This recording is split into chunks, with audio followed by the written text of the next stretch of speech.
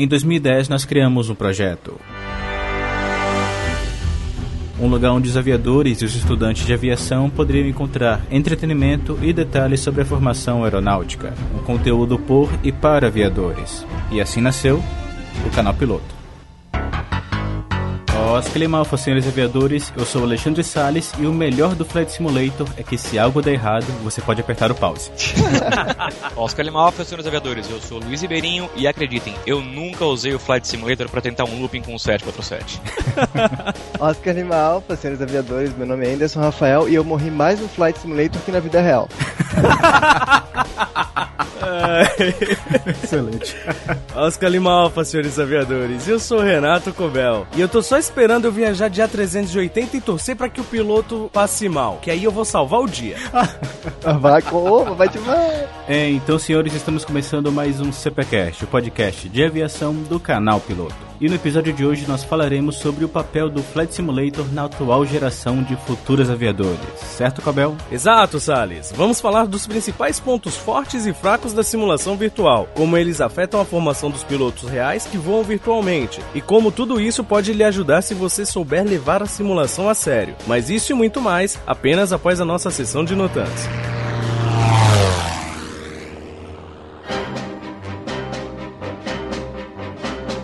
Então, senhores, vamos para mais uma leitura de notantes do CPCast anterior. Pronto aí, Cobel? Opa, pronto pro Taxicópia. E, senhor Cobel, para o pessoal que é adepto de decorar o quarto com tudo aquilo que tem o tema aviação, o recadinho da Bianchi de hoje vai ser exatamente relevante para eles. E do que se trata? Apesar de grande parte das vendas da Bianchi ser de material técnico, como livros, utilitários e uniformes, eles também investem muito na área de decoração e material para os entusiastas da aviação, como as maquetes, que já citamos em outro CPCast. Mas há um outro produto que nem todos sabiam que estava disponível na Bianchi, ao menos não com tamanha variedade: os pôsteres de aviação. E o mais importante para o pessoal se planejar, quais são as medidas deles? Todos eles medem 60 centímetros de altura por 90 centímetros de largura, quase 1 metro. E o pessoal vai poder encontrar modelos de diversos temas da aviação, desde cockpits de jatos executivos, passando por helicópteros e chegando até a aviação militar, atual e da Segunda Guerra. E é claro que só paga o preço completo quem quer, porque como sempre nós lembramos... E vamos lembrar novamente,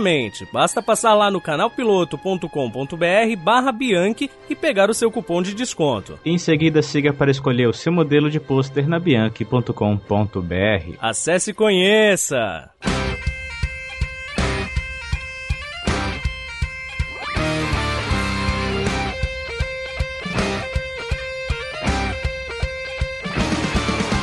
E antes da gente ir para os notans, a gente precisa falar de um assunto muito importante para quem faz podcast. O podcast ele não existe se não for por você, ouvinte. Só que a gente precisa ter um retorno de vocês, saber onde que a gente está acertando e onde que a gente está errando. A gente precisa traçar um perfil para conhecer melhor você, que é nosso ouvinte. E para isso existe a Pod Pesquisa 2014. Ela está na sua 3ª edição. E para entender melhor como funciona, vamos escutar o recado do nosso amigo Léo Lopes. Fala aí, Léo! Olá, ouvinte de podcast, eu tenho um recado muito importante para você. Os criadores deste e de muitos outros programas que te divertem há tanto tempo precisam da sua ajuda. Estamos realizando até o dia 30 de abril a Pod Pesquisa 2014 e precisamos conhecer um pouco melhor a nossa audiência. Acesse agora podpesquisa.com.br e responda a um rápido questionário. Não leva nem 10 minutos. A sua participação é fundamental para que nós possamos conhecer melhor o público que escuta podcast, além de contribuir para o crescimento da mídia em todo o país, fazendo podcasts cada vez melhores para você. Participe! podpesquisa.com.br.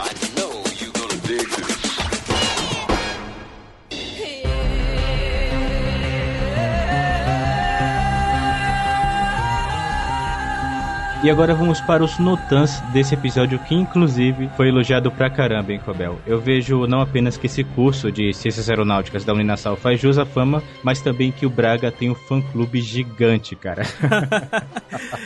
Cara, e teve até ex-alunos de outros cursos dele escutando e comentando. Olha aí. E, pra começar, de quem é o primeiro notan de hoje? Então vamos aqui pro primeiro. Oscar Lima Alfa, Salles e Cobel. Meu nome é Wilder Fernandes, tenho 18 anos e atualmente estou prestes a começar a faculdade. Acabei Acabei de passar no vestibular para Ciências Aeronáuticas na Nassau. Sempre foi um sonho voar, mas já tinha desistido pelo fato de ser muito caro a formação. Até que comecei a namorar, e minha namorada também quer ser aviadora, e isso me animou bastante para correr atrás do meu sonho. O cara de sorte. Foi muito bom saber que estão para colocar o projeto das horas de voo com a grade curricular do curso e ser aceito pelo FIES. Isso é muito importante para quem tá pensando em fazer a faculdade. Finalmente o governo ajudando. Muito bom o CPcast. Baixei todos os episódios e estou escutando sem parar. Minha namorada às vezes reclama por estar escutando vocês direto, mas ela compreende. Muito obrigado por tirar muitas dúvidas que eu e várias outras pessoas tinham sobre aviação. Eu um dia quero me tornar piloto de linha aérea e ser entrevistado por vocês e dizer no começo do CPcast: se hoje eu sou piloto é por causa do Canal Piloto. Até breve. Olha aí, isso aí, cara. Bom, ele citou a namorada dele, então pelo que eu vejo, CPcast, desde 2013, dificultando relacionamentos. Ele colocou o nome da namorada aqui, né? Então, dessa vez vai ficar assim um recadinho do Cobel pra ele. Não, peraí, mas eu tenho um recadinho pra ela. Namorada do Wilder, alivia um pouco, deixa o menino escutar a gente. Aproveita e escuta com ele. Poucos namorados vão poder dizer que namoraram ao som do CPcast, escutando essa minha voz assim. Vejo vocês no céu.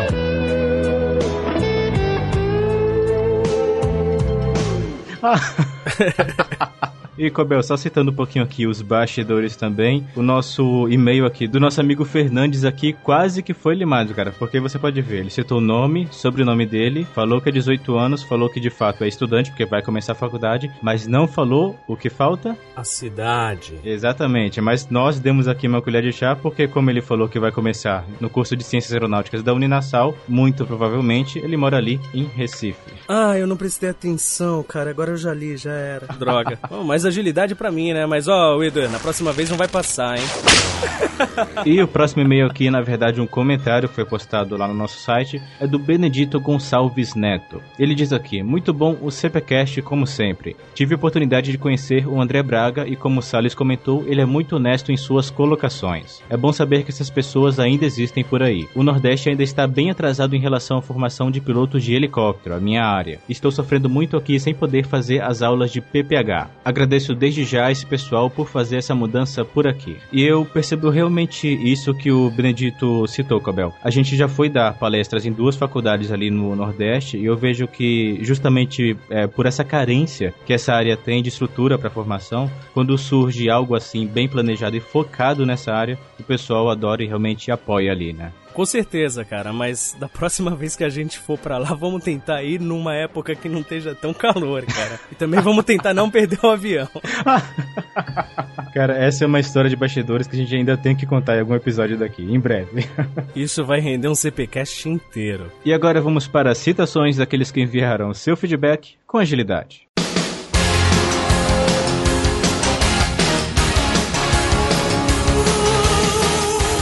Então deixamos nossas continências a Márcia Perdigão, que foi mais uma das ex-alunas do Braga que deixou suas boas impressões nos comentários. Ao Thiago Ribeiro, que disse que olhou a grade do curso no site da Uninassal e de fato gostou do que viu.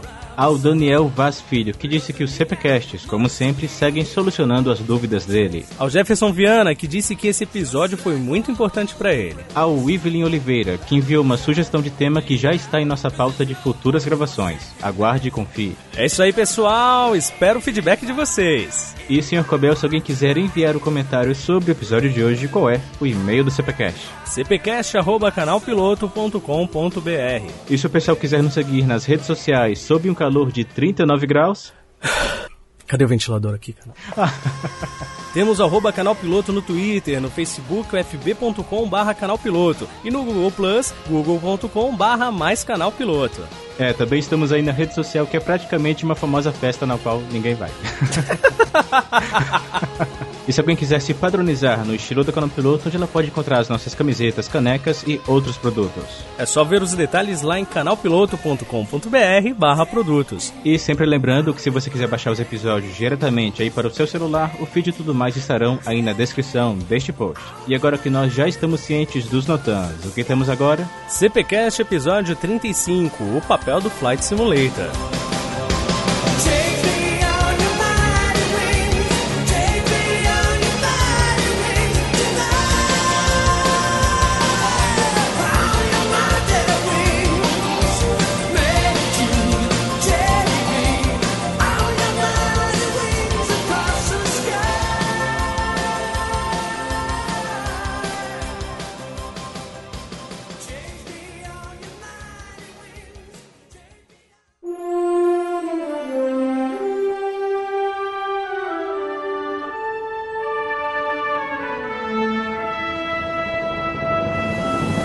Então, senhores, quem escuta o CPCast regularmente certamente já conhece o nosso amigo Anderson Rafael, mas quem não segue ele no Instagram possivelmente não sabe que ele também é um piloto virtual de carteirinha. Então, para reforçar isso e incluir a apresentação do nosso amigo Ribeirinho, eu pergunto: quem são vocês e como vocês utilizam Flight Simulator atualmente? Meu nome é Anderson Rafael, tenho 33 anos, sou piloto, comissário, escritor. Me formei piloto comercial multimotor em 2013 nos Estados Unidos, convalidei para a ANAC e hoje em dia eu uso o Flight Simulator muito para manter a proficiência, principalmente no instrumento, no voo por instrumento. Olá pessoal, sou Luiz Ribeirinho, eu tenho 37 anos, sou analista de sistemas, atualmente sou estudante autodidata do curso de PP, sou piloto virtual há mais ou menos 7 anos, já fiz parte de companhias aéreas virtuais e atualmente eu uso o Flight Simulator como uma ferramenta para praticar justamente aquilo que eu venho aprendendo no meu curso do PP teórico. Mayday! Mayday! This is World Travel 731. Repeat, this is World Travel 731. I've got a big bird coming in fast and hot. I've got to put this baby on the ground. Repeat, I've got to put this baby on the ground. Pessoal, qual foi o primeiro contato que vocês tiveram com um simulador? Quando e como vocês conheceram esses simuladores? Bom, Cobel, eu comecei com o Flight Simulator em torno de 2006 ou 2007, mais ou menos. Eu sempre tive interesse desde pequeno por aviação. Eu tenho uma história, sei lá, não muito diferente de muitas pessoas que visitam o canal Piloto hoje. Eu já piloto no Flight Simulator mais ou menos desde 2007, né? Um amigo apresentou e a gente começa um pouco como uma brincadeira. Só que como eu sempre tive, sim, a intenção de um dia me tornar um piloto, eu procurei usar desde o começo o Flight Simulator como uma ferramenta de aprendizado. Quando eu comecei, a minha intenção já era a seguinte: bom, eu vou tentar aprender o máximo possível que eu puder com o Flight Simulator, tirar o máximo proveito disso para no dia em que eu for começar a minha formação como piloto real, isso já servir de alguma base para mim, da melhor forma que for possível. E com o tempo fui conhecendo outros simuladores, né? Não só o Flight Simulator, eu conheci também o X-Plane da Laminar Research. Ele é bastante interessante, ele não é tão popular quanto o Flight Simulator, pelo que a gente vê, mas ele realmente tem uma física muito mais real, uma parte muito interessante nesse ponto. E também, por exemplo, o Prepared da Lockheed Martin. Nunca cheguei a pilotar com o Prepared propriamente, mas li muito a respeito dele. O que eu sei é que ele foi um simulador feito pela Lockheed Martin para teste das aeronaves deles, para treinamento de pilotos de aeronaves da Lockheed Martin. Fala-se muito bem a respeito dele, e a venda dele para o usuário final, ela é um tanto quanto restrita. O valor dele, pelo que a gente percebe, não é um valor assim tão baixo. A Lockheed Martin, ela prioriza vender o simulador mais para empresas, para desenvolvedores. Então, até por conta disso, o meu contato maior também foi com o Flight Simulator. Eu conheci meu primeiro simulador foi o ProPilot 99. Eu comecei com ele, só tinha aviões pequenos, assim, foi o primeiro contato com o simulador. Eu gostava de avião desde pequeno, mas foi a primeira oportunidade que eu tive de tecnicamente entrar numa cabine. E aí depois eu fui conhecer o Flight Simulator, comecei no Flight Simulator 2000, eu cheguei a jogar alguma coisa do 98, mas em casa mesmo eu tive o 2000 e do 2000 em diante eu tive todos. E cada um, né, melhorava uma coisa, piorava outra, melhorava o weather, outro tinha inteligência artificial, o outro tinha isso, outro tinha aquilo. E foi muito legal acompanhar o Flight Simulator esses anos todos. E basicamente foi isso. Depois apareceram outros, como o X-Plane, que eu só tive contato no simulador de escola, que tinha escola que usava, que eu tive que fazer simulador e usava o X-Plane. E os outros eu não conheço, vou até pesquisar mais. Gostei desse da Lockheed aí que o Ribeirinho citou. Mayday! Mayday! This is World Travel 731. Repeat, this is World Travel 731. I've got a big bird coming in fast and hot. I've got to put this baby on the ground. Repeat, I've got to put this baby on the ground. E pessoal, quando se trata de levar a simulação a sério, basicamente o contato com o Flight Simulator tem alguns pontos fixos no que tange esse aprendizado. Normalmente, primeiro a pessoa tem aquele primeiro contato, literalmente, depois ela começa a descobrir as funções do Flight Simulator e logo depois que ela leva a simulação a sério. Então, no meu caso, por exemplo, o primeiro contato que eu tive com o Flight Simulator foi com a versão 2004 e como, obviamente, foi a primeira versão, eu não tinha visto nem tutorial, nem nada. Então, dentre as primeiras aeronaves que eu escolhi ali, eu escolhi, obviamente, o pequeniníssimo 777. E a primeira função que eu descobri ali foi como colocar as manetes no máximo. Só que eu descobri isso antes de descobrir como que puxava o manche. Então a aeronave caiu, infelizmente, alguns quilômetros depois. Então, logo depois disso, normalmente a pessoa acaba descobrindo as aeronaves acrobáticas, que também tem ali no Flight Simulator, como o ESA-300 e tudo mais. E logo depois que ela começa a estudar a aviação em si, a parte teórica ou até a parte prática, que ela começa a usar esse Flight Simulator para fazer as simulação a sério. Então, no caso de vocês, logo depois que vocês passaram por essas duas fases de primeiro contato e diversão, quando que vocês começaram a levar a simulação a sério? Bom, Salles, como você mesmo estava falando, né? Eu acho que todo mundo, quando começa com o Flight Simulator, tem aquela curiosidade de falar assim, bom, o que será que acontece se eu colocar um airliner, um widebody na pista, encher a manete de potência e puxar o manche para ver o que acontece? Acho que todo mundo tem essa curiosidade, né? E aí que você acaba descobrindo algumas coisas, como, por exemplo, não dá para voar visual com o 747. Quando eu comecei a pilotar no Flight Simulator, eu comecei a perceber uma coisa logo de cara. Eu falei, ou eu estudo isso daqui, ou eu faço os tutoriais que ele tem, ou eu não vou nem aproveitar o simulador, nem mesmo como entretenimento. Então, já desse momento, eu comecei a ver quais os recursos que o Flight Simulator tinha para me ensinar um pouco sobre aviação. Então, no caso da minha primeira versão, que foi o Flight Simulator 2002, ele tinha as lições práticas dele no simulador, ele tinha um PDF à parte, onde vinha um ground school, vinha uma parte teórica. Então, eu lembro que eu pegava uma boa parte do meu tempo livre para ler esse PDF, para entender como é que era para ser feito, para depois ir para o simulador e fazer a lição prática. E isso começou, de uma certa forma, a servir como uma pré-formação, né? Você começa a ter contato com alguns conceitos iniciais, né? Os primeiros conceitos de teoria de voo, os conceitos de física com relação à aeronave, toda a questão de atitude, potência e compensador. Quando você vai fazer uma mudança de atitude, você tem contato com coisas como, por exemplo, navegação por VOR, NDB. Então foi muito interessante. Desde o começo eu falei, bom, eu vou começar a estudar isso daqui, espero que isso um dia me leve para a aviação real. E basicamente foi isso. Desde o começo mesmo, já levei um pouco mais a sério, porque eu percebi que mesmo sem estudar, eu não conseguiria aproveitar o simulador nem mesmo como entretenimento. Eu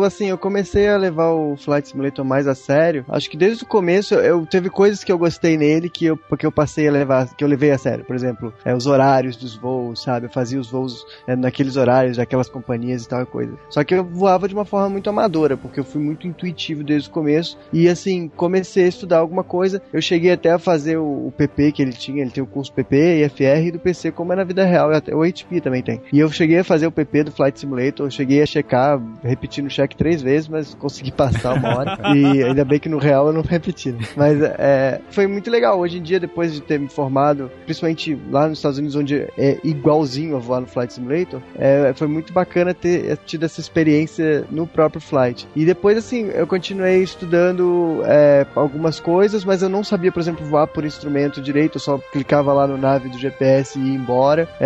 Assim, fazer ILS eu aprendi há pouquíssimo tempo atrás. Eu falei assim, nossa, é uma mágica, né? O negócio pega e faz. e foi até engraçado, porque quando eu fui fazer o voo real, e a gente faz ILS sem autopilot, eu falei assim, como assim dá pra fazer ILS sem autopilot? Isso eu não sabia, sabe? Eu fiquei surpreso com isso, porque eu achava assim, absurdamente difícil, porque realmente o Flight Simulator, em certos aspectos, é mais difícil do que o voo real. Assim, a sério, eu não sei nem se eu posso dizer que eu levo, porque perto de gente como o pessoal que joga online e tal, eu não jogo online. Então assim, eu jogo como uma distração minha mesmo, uma coisa que eu gosto, e também pra estudar, pra manter a proficiência, principalmente no voo por instrumento, que eu acho que é o grande trunfo do Flight Simulator, de todos os simuladores, é o voo por instrumento, né? Anderson, você falou agora em jogar online. Você vê o Flight Simulator como um jogo?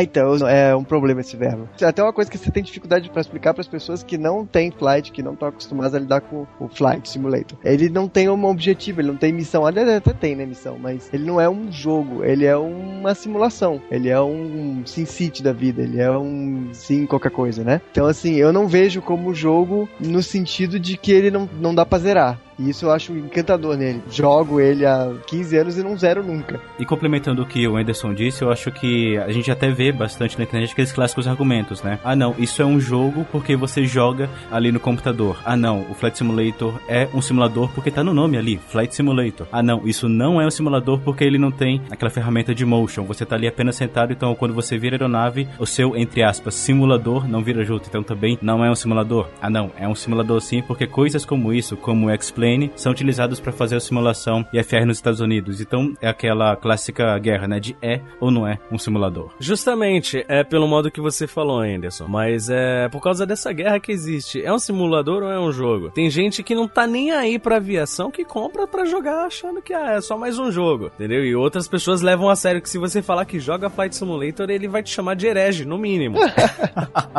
Não, exatamente. Não, eu já escutei isso. Mas é tipo aquela discussão quando eu era publicitário que, propaganda é arte ou não é arte, sabe? É uma coisa bem tola que não leva a lugar nenhum. Acho que vai fazer uma diferença da forma como você vai encarar o jogo, whatever, o simulador. Então, a forma como você encara que ele vai fazer dele um simulador ou um jogo. Mas, por exemplo, o GTA é um jogo, só que, poxa, é bem simulado o carro e tal. Não faz muita diferença a gente chamar de jogo ou não, mas o nome do negócio é simulador, é simulator. Com relação a essa questão se o Flight Simulator é um jogo, se é um simulador, eu diria até o seguinte, eu acho que a própria Microsoft criou essa polêmica, porque eles colocaram no nome Flight Simulator, e quando você vai olhar a categoria do produto, tá lá, Microsoft Games for Windows. Então, quer dizer, de uma certa forma, a própria Microsoft criou essa polêmica. Eu lembro de uma situação interessante, engraçada até, né? Alguns amigos que mais ligados em videogame mesmo, uma vez vieram me questionar, né? Tinha mais um Call of Duty, uma coisa assim. Falaram, poxa, mas que graça ter um Flight Simulator como jogo? Quantas pessoas você mata num Flight Simulator? Eu falei assim, bom, depende, se você derrubar o avião 160 de uma vez. Mayday, this is World Travel 731. Repeat, this is World Travel 731. I've got a big bird coming in fast and hot. I've got to put this baby on the ground. Repeat, I've got to put this baby on the ground.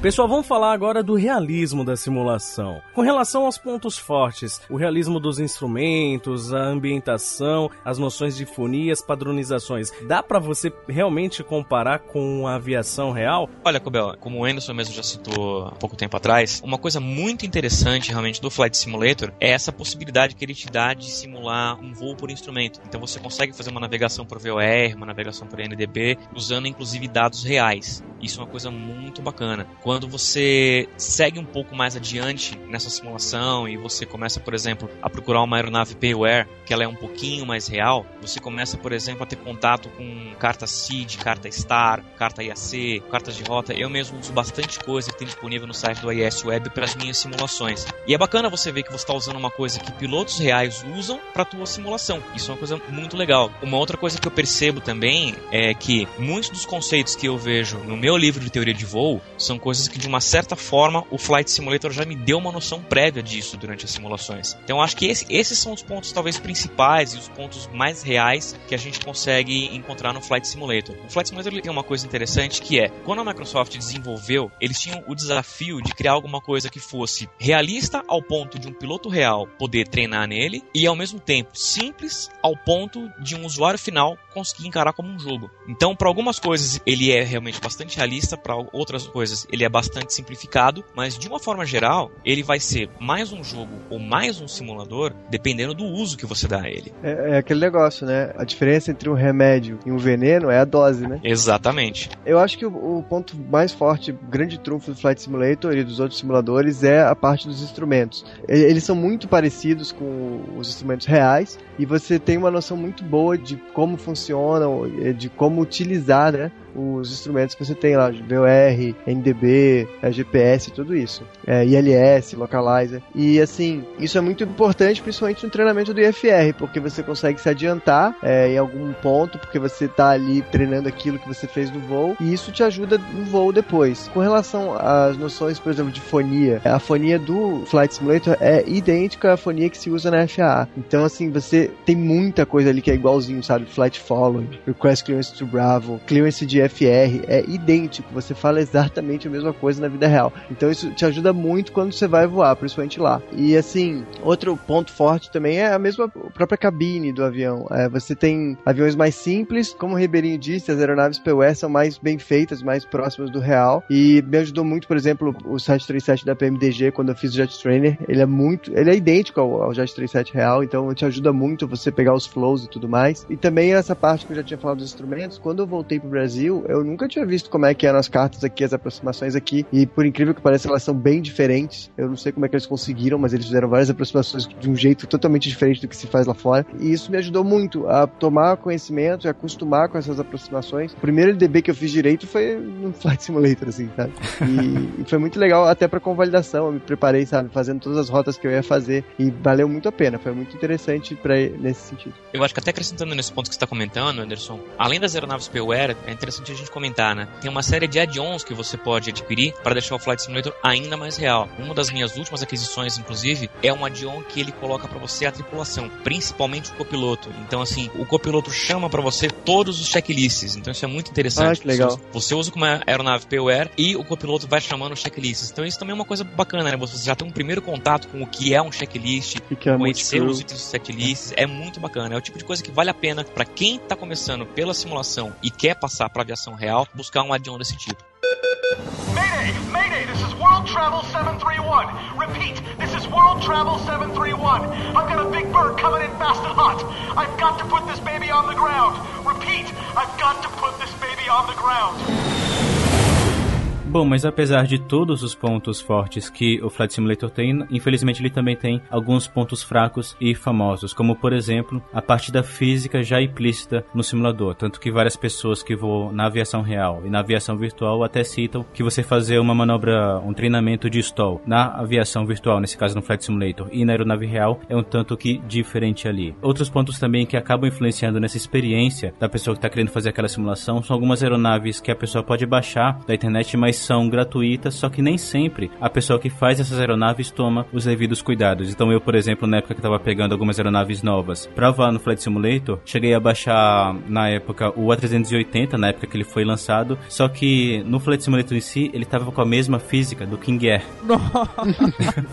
E também temos alguns outros pontos nas próprias configurações, como por exemplo, o caso do realismo máximo. Algumas pessoas que querem ter uma experiência mais real colocam ali o pontinho de realismo no máximo, só que nem sempre as mesmas experiências que ela vai ter ali são as mesmas experiências da aviação real. Então eu até já vi, por exemplo, um amigo que eu tava lá na casa dele, ele foi fazer um pouso com o famoso Mooney Bravo, com o realismo no máximo, só que, cara, a catrapada que ele deu na pista foi tão forte que eu sei que se ele tivesse feito aquilo na aeronave real, o trem do nariz não existiria mais.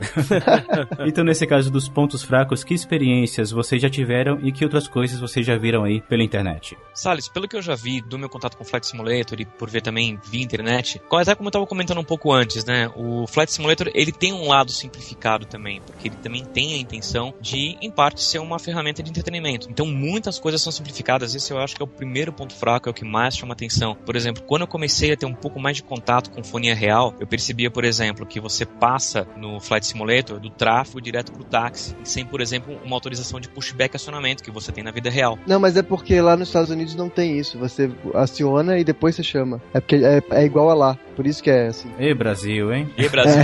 É interessante isso. É porque eu vi que, por exemplo, quando eu comecei a estudar a fonia de aeroportos e tudo mais, eu percebi as aeronaves pedindo pushback acionamento e falei, poxa, interessante, né? Não tem isso no Flight Simulator. Então, nesse ponto, ele acaba sendo um pouco mais simplificado. Eu acho que até a questão das aeronaves serem mais simples também é um problema, né? Porque aquilo acaba dando uma ilusão pra quem tá pilotando no simulador de que, legal, consigo pilotar um avião. E não é bem verdade, né? A gente, com o tempo, vai tendo um pouco mais de contato e vai vendo que tudo que tá ali no simulador, ele tá simplificado justamente por uma questão de entretenimento. Tem essa questão da física também, que você citou, Salles. Por exemplo, eu já cheguei a ver e fazer também, confesso, meia culpa, já cheguei a fazer pousos, por exemplo, com razão de toque de 700 pés por minuto. Nossa, Jesus do céu. E no Flight Simulator não acontece nada. Então, quer dizer, tem essa questão realmente da física, que não é muito real. Eu lembro, por exemplo, o Boeing 737 Default do Flight Simulator, eu já reparei que se você tenta fazer um flight detent com ele, se você levanta o spoiler só para segurar a velocidade, ele quase que estola. Então, tem alguns pontos em que realmente a física não é muito real. Tem essa questão realmente de aeronaves diferentes, de diferentes portes, terem a mesma performance. Eu acho que o principal ponto fraco, o principal problema é ele criar essa ilusão de que a pessoa tá de fato pilotando e de que ela vai poder de repente sentar no cockpit de uma aeronave e dominar o que tá acontecendo ali. É uma pergunta que a gente escuta muito, né? Tipo,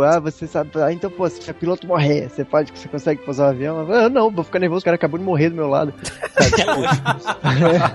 Eu acho que é interessante a gente comentar uma coisa aqui, né? É importante a pessoa ter isso em mente. Se hora de voo de Flight Simulator valesse alguma coisa, a ANAC acatava, a FAA acatava. Por mais que aquilo te dá alguma noção, por mais que aquilo te dá uma experiência como entusiasta, é claro que aquilo não é uma hora válida de voo. É importante a gente ter isso em mente também. Eu acho isso que o Ribeirinho falou exatamente. Por exemplo, eu não sei exatamente quantas horas eu tenho no Flight Simulator, mas dá pra chutar coisa de 5, 6 mil fácil. E aí, na hora que eu cheguei pra voar um avião de verdade, comecei lá no Cessninho 5.2, né? Cara, nem taxial eu conseguia, mano. Eu não conseguia segurar a parada em cima da faixa amarela. Isso é uma coisa extremamente frustrante, sabe? Você fala, pô, mas esse troço era fácil pra caramba, como ficou tão difícil?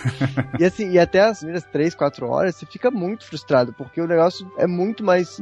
difícil não é nem a palavra, é diferente do que você esperava. Então você, talvez até por um vício de ter jogado Flight Simulator antes, você vai esperando uma coisa e a aeronave reage de uma maneira diferente. Acho que nesse ponto, talvez o Flight Simulator seja até um pouco perverso. Isso também depois atrapalha na questão de você olhar pra fora do avião. O Flight Simulator, um dos pontos fracos dele, além da física que a gente estava citando aqui, é o fato de... Eles foram bem esforçados, mas ainda assim tem muita coisa que realmente não tem nada a ver, sabe? O stall não tem nada a ver. Se você der um catrapo, um pouso flat, né? Catrapado na vida real, provavelmente você vai entrar no bounced landing. Num Flight Simulator, acho que isso não acontece. Acho que ele simplesmente para e fica por ali mesmo. Então é bem diferente. Agora, uma coisa, por exemplo, você vai voar, assim que você começa a voar, você tá tão acostumado com o Flight Simulator sem ter essa referência visual, que por mais que você vire a câmera e tal coisa, não é a mesma coisa que você virar o rosto e virar os olhos, você não consegue desgrudar dos instrumentos. Você só olha o horizonte artificial, só olha a velocidade, só olha o altímetro. O voo visual, que é, né, uma característica do PP, você tem que olhar pra fora. Você 80% do tempo olhando pra fora. Você faz curva fazendo 30 graus de bank baseado no horizonte de verdade, não no horizonte artificial. Então é uma coisa que você tem que desaprender e aprender de novo. É como o cara que aprende a jogar tênis assim,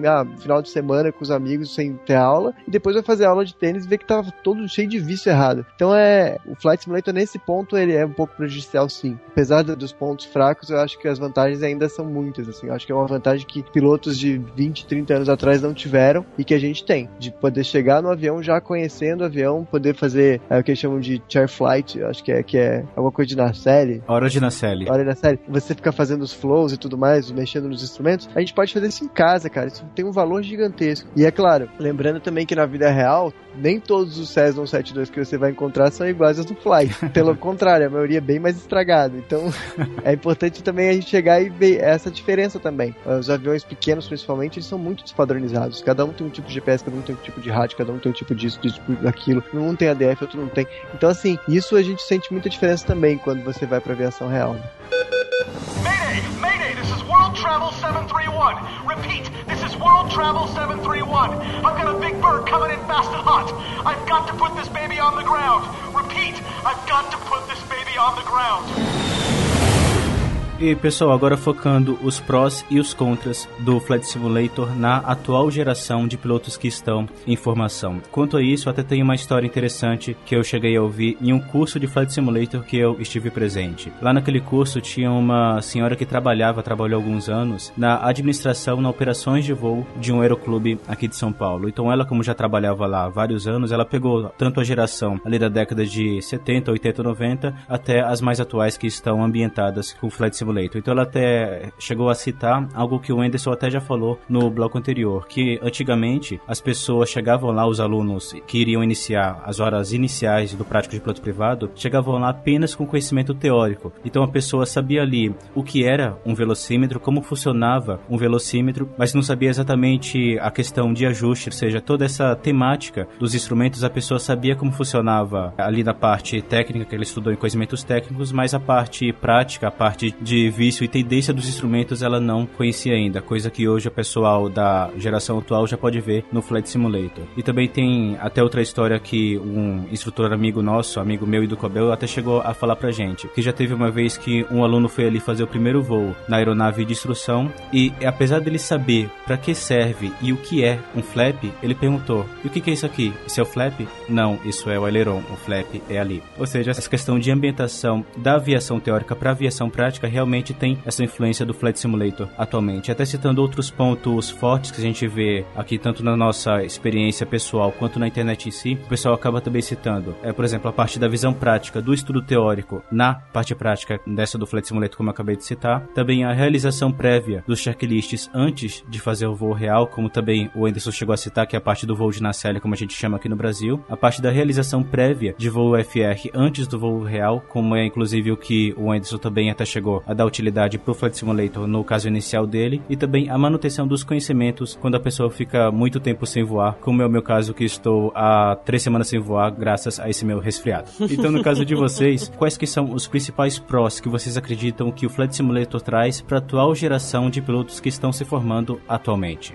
Salles, como você comentou, eu acho que o principal pró que o Flight Simulator traz para a nova geração de pilotos é justamente dar esse contato prévio com a aeronave, esse contato prévio com a aviação, de uma forma que a pessoa vai chegar ali não tão perdida com relação ao que está acontecendo. Se você tiver um bom interesse em estudar pelo Flight Simulator, você já vai saber quais são os 6 instrumentos principais de uma aeronave, você já conhece, já tem pelo menos uma noção prévia do que é um voo por instrumentos, um voo IFR, como é que funciona, quais que são os radioauxílios que eu tenho para fazer um voo IFR. Eu mesmo escutei um caso uma vez de um aluno do curso de piloto comercial, que ele tinha já pilotado pelo Flight Simulator, e na turma dele tinha um outro aluno que nunca tinha visto Flight Simulator na vida e que nunca tinha ouvido falar, por exemplo, de um arco DME. E esse cara que veio da aviação virtual conhecia um procedimento de aproximação por arco DME simplesmente da aviação virtual. Então eu acho que traz realmente essa coisa interessante, né? Você já tem algum contato com tudo aquilo, você tem um contato ainda que teórico, ainda que um mero contato de entusiasta, você tem uma prévia de tudo que você vai ver ao longo da sua formação, como piloto privado, como piloto comercial e mesmo lá na frente como piloto de linha aérea. Eu acho isso também, é um contato, só que é um contato ainda melhor, porque ele não é um contato teórico, ele é um contato dinâmico. Você vê os instrumentos funcionando. E isso te dá uma facilidade para ler os instrumentos que quem nunca teve contato nenhum não tem. Isso é muito, muito legal. E outra coisa boa também, do outro pró do Flight Simulator,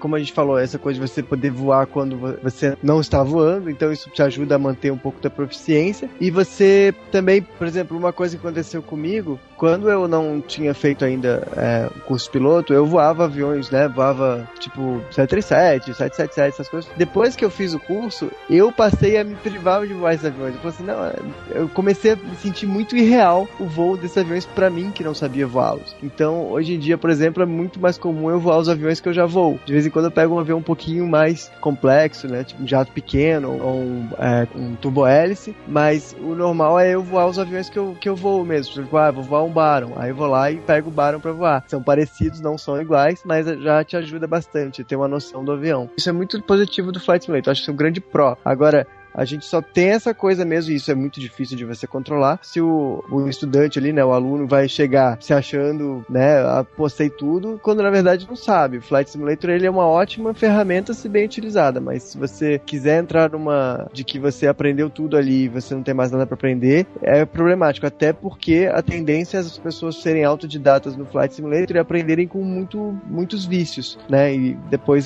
são vícios que você tem que desconstruir quando você estiver no curso real. Dá certíssimo nisso que ele está comentando, quer dizer, é interessante a gente procurar se ater às aeronaves menores, né? Acho que à medida que você vai progredindo na tua formação real, você começa a perceber que você tem muito mais a aprender do que você imaginava. Então é nesse ponto realmente que você começa a voltar o teu treinamento para essas aeronaves menores. Eu lembro de uma situação curiosa, um cara que começou a pilotar no Flight Simulator por estímulo meu e tal, uma vez ele me perguntou assim, Ribeirinho, o que é um overspeed? Eu falei, overspeed é quando você excede a velocidade máxima da capacidade estrutural do avião. Por quê? Eu não sei, eu decolei ontem em casa e apareceu uma mensagem overspeed. Eu falei, tá, com que avião você tava? Tava com o 747. Que bonito, né? Ninguém começa pelo 7.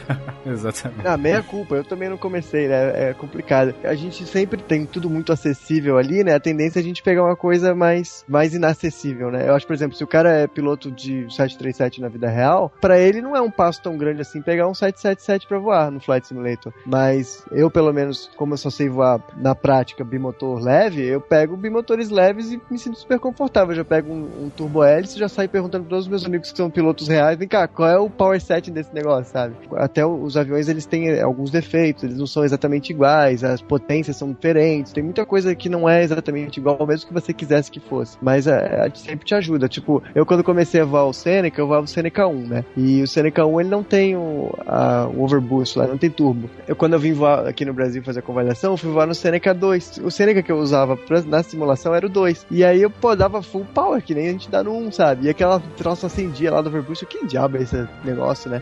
E aí quando eu cheguei aqui que eu fui saber que não podia, sabe? Que era tipo, 39.7 polegadas, nem sei se é isso. Mas eu sei que não é pra usar aquilo tudo, usa menos um pouquinho. A gente decolava com 35 polegadas e já subia bem. Mas, então são coisas legais, assim, que você tem de pontos fortes, mas coisas ruins de pontos fracos. Tipo, você pegar e tirar o motor de um Seneca no Flight Simulator e pousar com ele mono, é bem mais fácil do que na vida real. Mas, em compensação, o voo em si é mais fácil na vida real do que no Flight Simulator, porque o avião real é muito mais estável. Você não tem como trimar um avião no Flight Simulator e fazer com que ele voe estabilizadinho. Na vida real, você faz isso. Trim é quase um piloto automático de um Cessna. Então, isso é bem interessante. E sobre o que o Ribeirinho citou, que conste nos autos que apesar de eu ter quebrado pela primeira vez lá um 777 no começo, depois que eu quebrei a cara ali, eu escolhi o Piper Cub. Nossa! Quando eu vi que eu não conseguia fazer nada no Flight Simulator, eu resolvi ir pelas missões. Aí eu comecei de verdade pelo trike.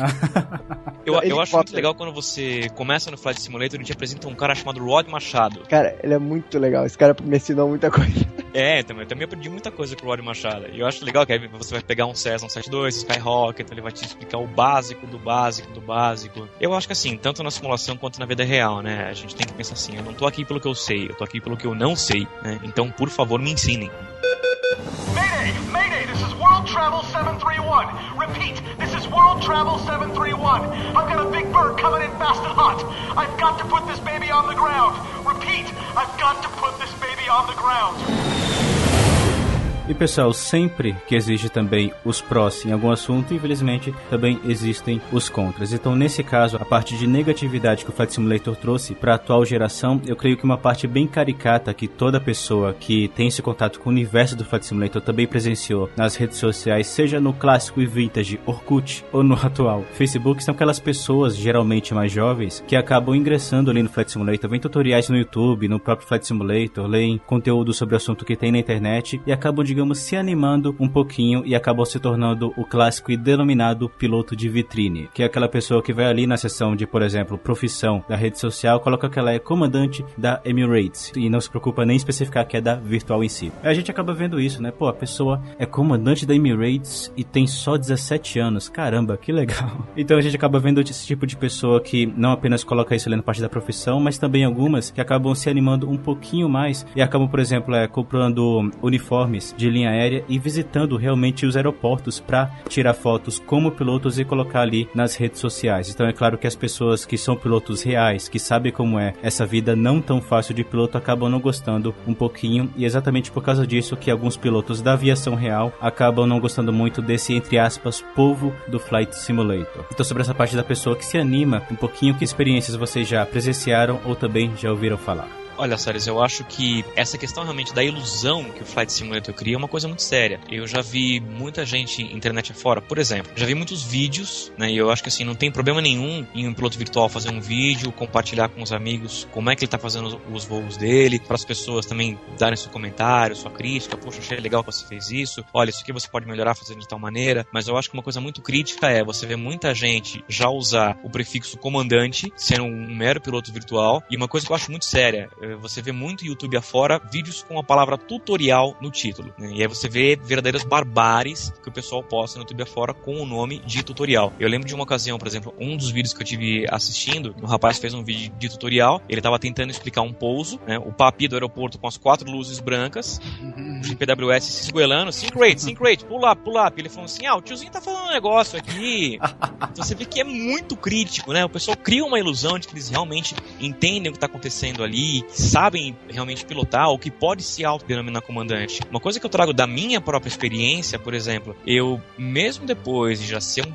piloto virtual, de já ter participado de uma companhia aérea virtual, em que eu, ali na brincadeira da simulação, era um piloto de 737NG, hoje que eu tô estudando, eu vejo que, por exemplo, eu não sabia o que era uma curva de pequena, média e grande inclinação, eu não sabia o que era uma coordenação de primeiro e segundo tipo, eu não sabia o que eram rotas ortodrômicas e loxodrômicas, não sabia calcular um pé de galinha. Então a gente percebe que, poxa, quando você começa realmente a estudar, você, poxa, olha quanta coisa o Flight Simulator simplifica para que ele também possa ser uma ferramenta de entretenimento. Então é muito crítico essa ilusão ilusão que o Flight Simulator cria, né? Além da questão da física, às vezes não ser muito real, mas essa ilusão que ele cria de que você realmente consegue comandar uma aeronave, que você realmente não é bem assim na vida real. Essa é uma questão de maturidade, né, e humildade que serve pra todas as coisas, mesmo você no PP, você no FR, você no PC, você no ATP, você nunca vai saber tudo. Então você sempre tem que ter a humildade de tentar aprender com quem sabe um pouquinho mais que você. Assim, essa pessoa que se veste de piloto e vai propor tirar foto, essa aí precisa de um tratamento sério e, né, inclusive ela pode ser processada por falsidade ideológica, eu só acho isso.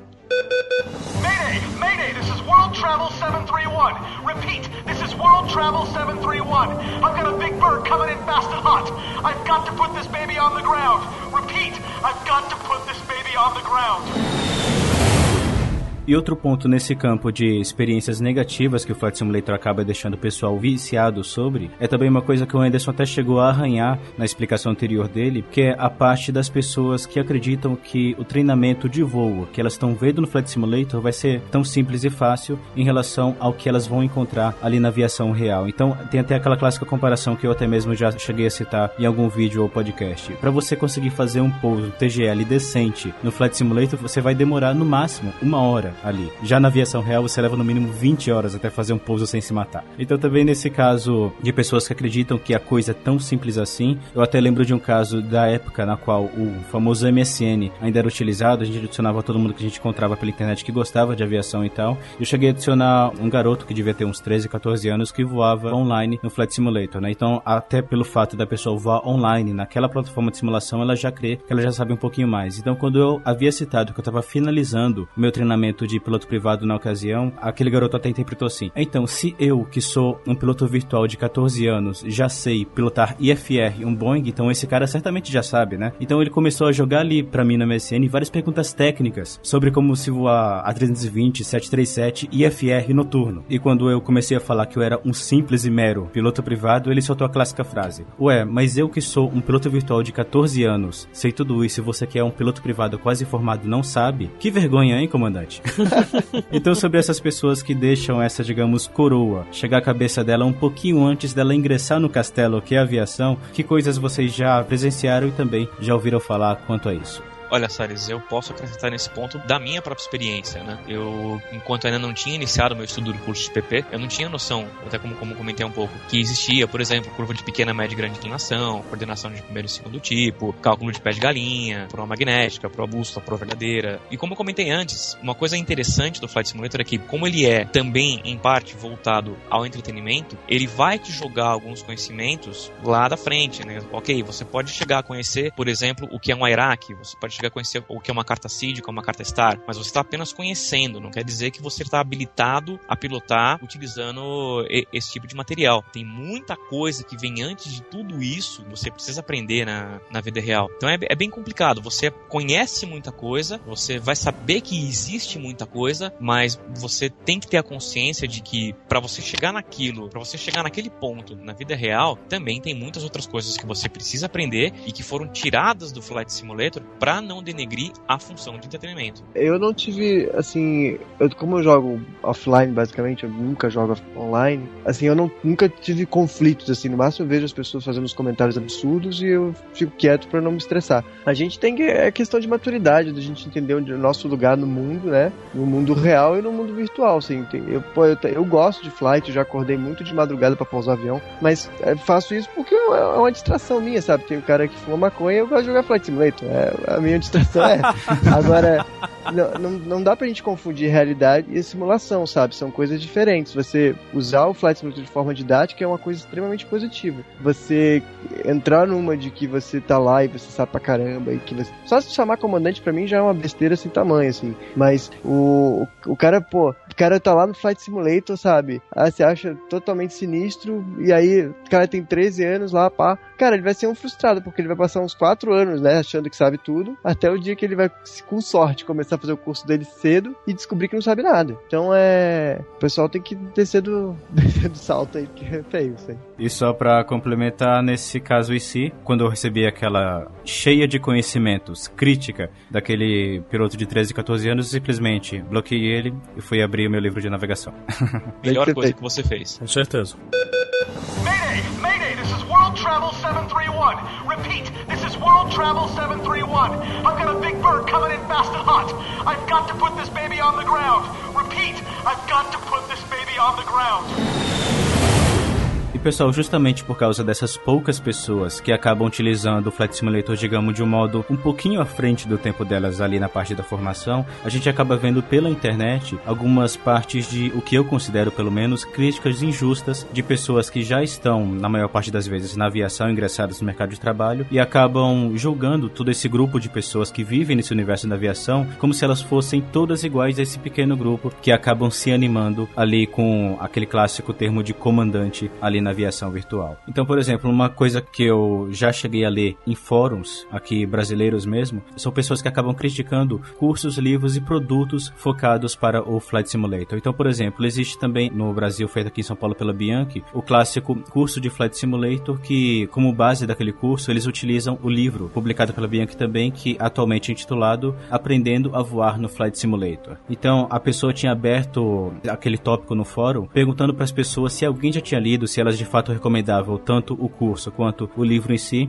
e apareceu ali um piloto que na fichinha dele falava que ele era piloto de táxi aéreo, não citava a aeronave, mas devia ser, né, de King Air, Seneca, Caravan, etc, alguém que já estava ingressado ali no mercado de trabalho, e ele aparentemente, sem conhecer tanto o curso quanto o livro, começou a dar aqueles pitacos ali, e outras pessoas que conheciam esse tipo de conteúdo, que também utilizavam a aviação virtual, começavam a, digamos, corrigir ele conforme ele ia citando aqueles tópicos dele. Então, por exemplo, a pessoa estava lá: pessoal, eu tô olhando aqui o livro Aprendendo a Voar no Flight Simulator, algum de vocês aí já leu, sabe se é bom, sabe se vale a pena comprar e tal? Aí o cara vai e comenta algo do tipo: eu recomendo você comprar apenas os livros técnicos de aviação, porque certamente a pessoa que escreveu isso daí foi apenas mais um simuleteiro, tal qual esses vários que tem aí no YouTube, e muito provavelmente acabou colocando várias coisas erradas aí. Aí a outra pessoa foi lá e comentou: cara, a pessoa que escreveu isso daí, ele já é piloto formado. Mas certamente é um piloto privado que acabou de tirar a carteira e inventou de escrever um livro. Não, ele já é piloto comercial. Não, mas certamente a pessoa aí tem algumas poucas horas de voo e crê que apenas por causa disso já vai escrever um livro. Não, ele é copiloto de linha aérea. Mas certamente é um copiloto de linha aérea que acabou de conseguir ingressar na companhia e só por causa disso está escrevendo e vendendo livro e tirando dinheiro das pessoas com esse conteúdo que está de graça na internet. Bom, atualmente ele é comandante de 737 e a pessoa nunca mais respondeu. Então, levando por conta essas pessoas que aparentemente ainda não sabem muito sobre esse universo da aviação e acabam querendo dar esses pitacos, generalizam essas pessoas como se todas fossem essas pessoas de comandante de aviação virtual. O que vocês têm a dizer sobre esse campo? Salles, eu acho que o Anderson disse uma coisa muito importante ao longo desse CPCast todo. Tem muito a ver com a questão da maturidade de quem usa o Flight Simulator. Infelizmente, a gente vê muita imaturidade na internet afora. A gente vê realmente a pessoa que, porque começou a pilotar no Flight Simulator, ela já se acha no direito de se auto-intitular comandante. Mas a coisa também não é bem assim. Pode até parecer que a gente veio criticando até esse ponto, mas eu acho que o Flight Simulator é uma ferramenta muito interessante até para o incentivo do estudo da aviação. Digo para mim mesmo, quer dizer, eu vim da aviação virtual querendo aprender a aviação real. Eu procurei usar o Flight Simulator desde o começo como eu vou tentar aprender alguma coisa com ele, para um dia chegar na aviação virtual. E hoje estou procurando chegar na aviação real vestindo as berimbelas da humildade. Ou seja, gente, eu não sei de nada, eu tô aqui para aprender, né? Vim aqui pelo que eu não sei, não pelo que eu sei ou pelo que eu acho que sei. Então eu acho que a gente tem que levar em conta esse lado muito positivo do Flight Simulator, de incentivar as pessoas a estudarem um pouco mais sobre aviação, de incentivar as pessoas a se formarem e mesmo de servir como uma ferramenta de estudo para quem já é piloto real, como o próprio Anderson estava falando. Poxa, você pode treinar de repente uma navegação em FR e ver ali mais ou menos como a coisa funciona usando o Flight Simulator. Então assim, não são só críticas, claro que tem todo um lado extremamente positivo. Eu, assim, cansei de chegar lá na cabine de comando e fazer alguma pergunta sobre alguma coisa que me interessava. E aí os pilotos perguntaram: você tá tirando as carteiras? E eu, antigamente, né, respondia: não, só vou no Flight Simulator e tal. Era coisa até denegrindo, né? Tipo, meio denegrindo mesmo. Mas, assim, e muitos deles, assim, alguns falam: não, eu também jogo, eu também, né, faço parte, não sei de que comunidade, jogo online, não sei o quê. Então, assim, muitos pilotos são tranquilos com relação a isso. Mas tem sempre, principalmente os mais antigos, que não pensam assim, sem querer generalizar. Mas, por exemplo,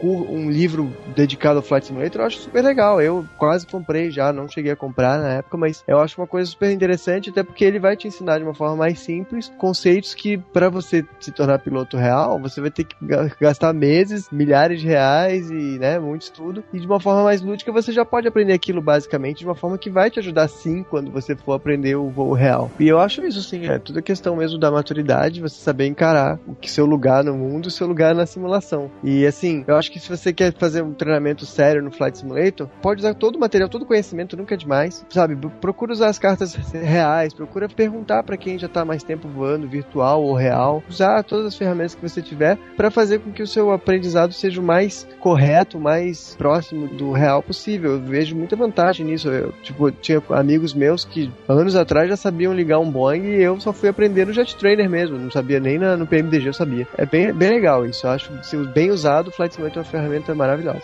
E a maior prova de tudo isso que a gente acabou citando aí é exatamente o que o Anderson disse atualmente. Tem pessoas que começaram a formação utilizando o Flight Simulator, ingressaram no mercado de trabalho, continuaram utilizando o Flight Simulator e atualmente estão na linha aérea e nem por causa disso largaram o Flight Simulator, ou seja, até como o Anderson disse, sabendo usar é uma plataforma válida e que acaba te acompanhando aí pelos anos de formação. Depois que eu passei a voar um pouco menos, principalmente no FR e depois que eu voltei pro Brasil, aí eu passei a usar bastante de novo. Acho que dificilmente você vai largar o Flight Simulator se você algum dia jogou. Mas até complementando isso que o Anderson falou, eu acho que o interessante é um livro sobre o Flight Simulator, ele pode servir para desmistificar justamente toda essa imagem que o pessoal tem, que aquele piloto de vitrine, né, é meramente uma pessoa deslumbrada com a simulação. Eu acho que um livro sobre o Flight Simulator, ele pode trazer sim uma base muito interessante, ele pode ser um guideline muito legal para que você comece a usar o simulador de voo, para que você comece a usar o Flight Simulator da melhor forma possível, ou seja, da forma melhor voltada à sua futura formação como um piloto real. Eu acho que muita gente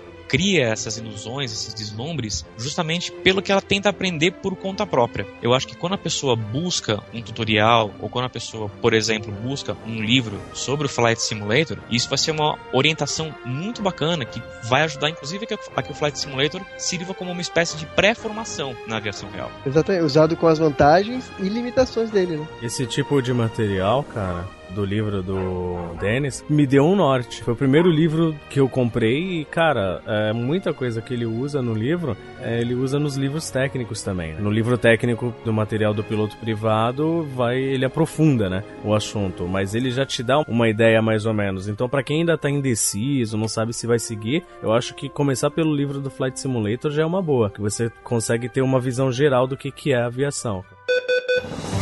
Mayday, this is World Travel 731. Repeat, this is World Travel 731. I've got a big bird coming in fast and hot. I've got to put this baby on the ground. Repeat, I've got to put this baby on the ground. Então, Anderson, antes de você falar dos seus livros, eu preciso do Três Céus autografado. O autógrafo eu consigo, o Três Céus acho que você consegue. Eu não disse que você vai me dar o Três Céus, eu preciso que você autografe o Três Céus. Sem problema nenhum. Agora que eu já falei que eu preciso do autógrafo do Três Céus, fala mais sobre ele e sobre seus outros livros, pessoal. Três Céus, eu convido todo mundo a ler, é um livro que se passa na aviação, é um romance.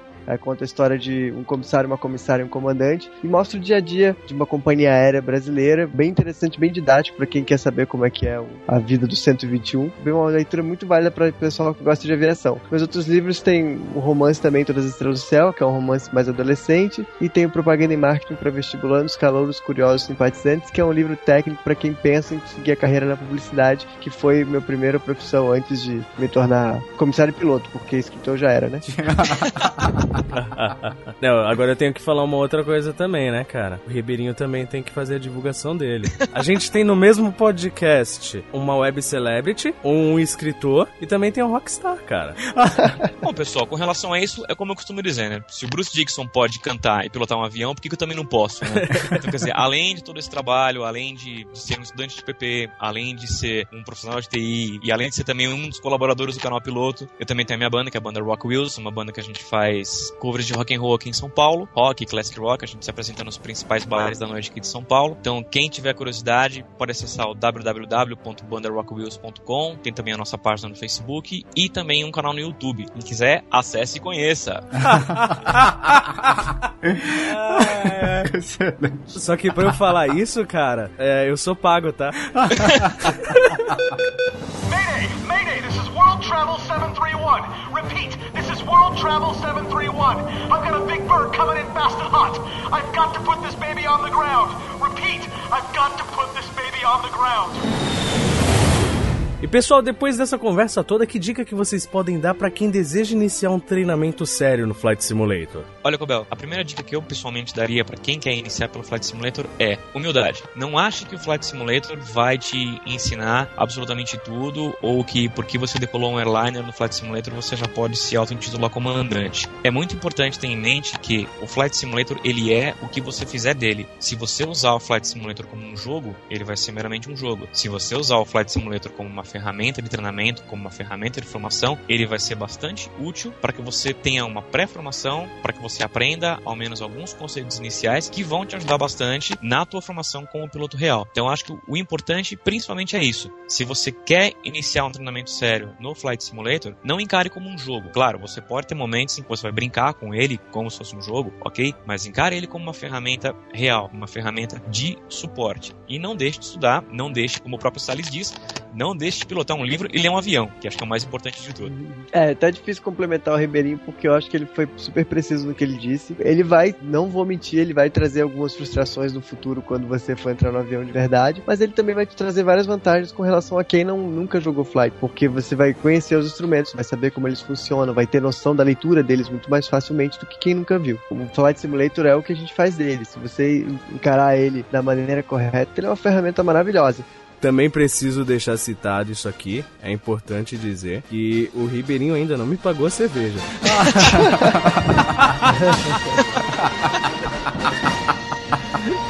Excelente.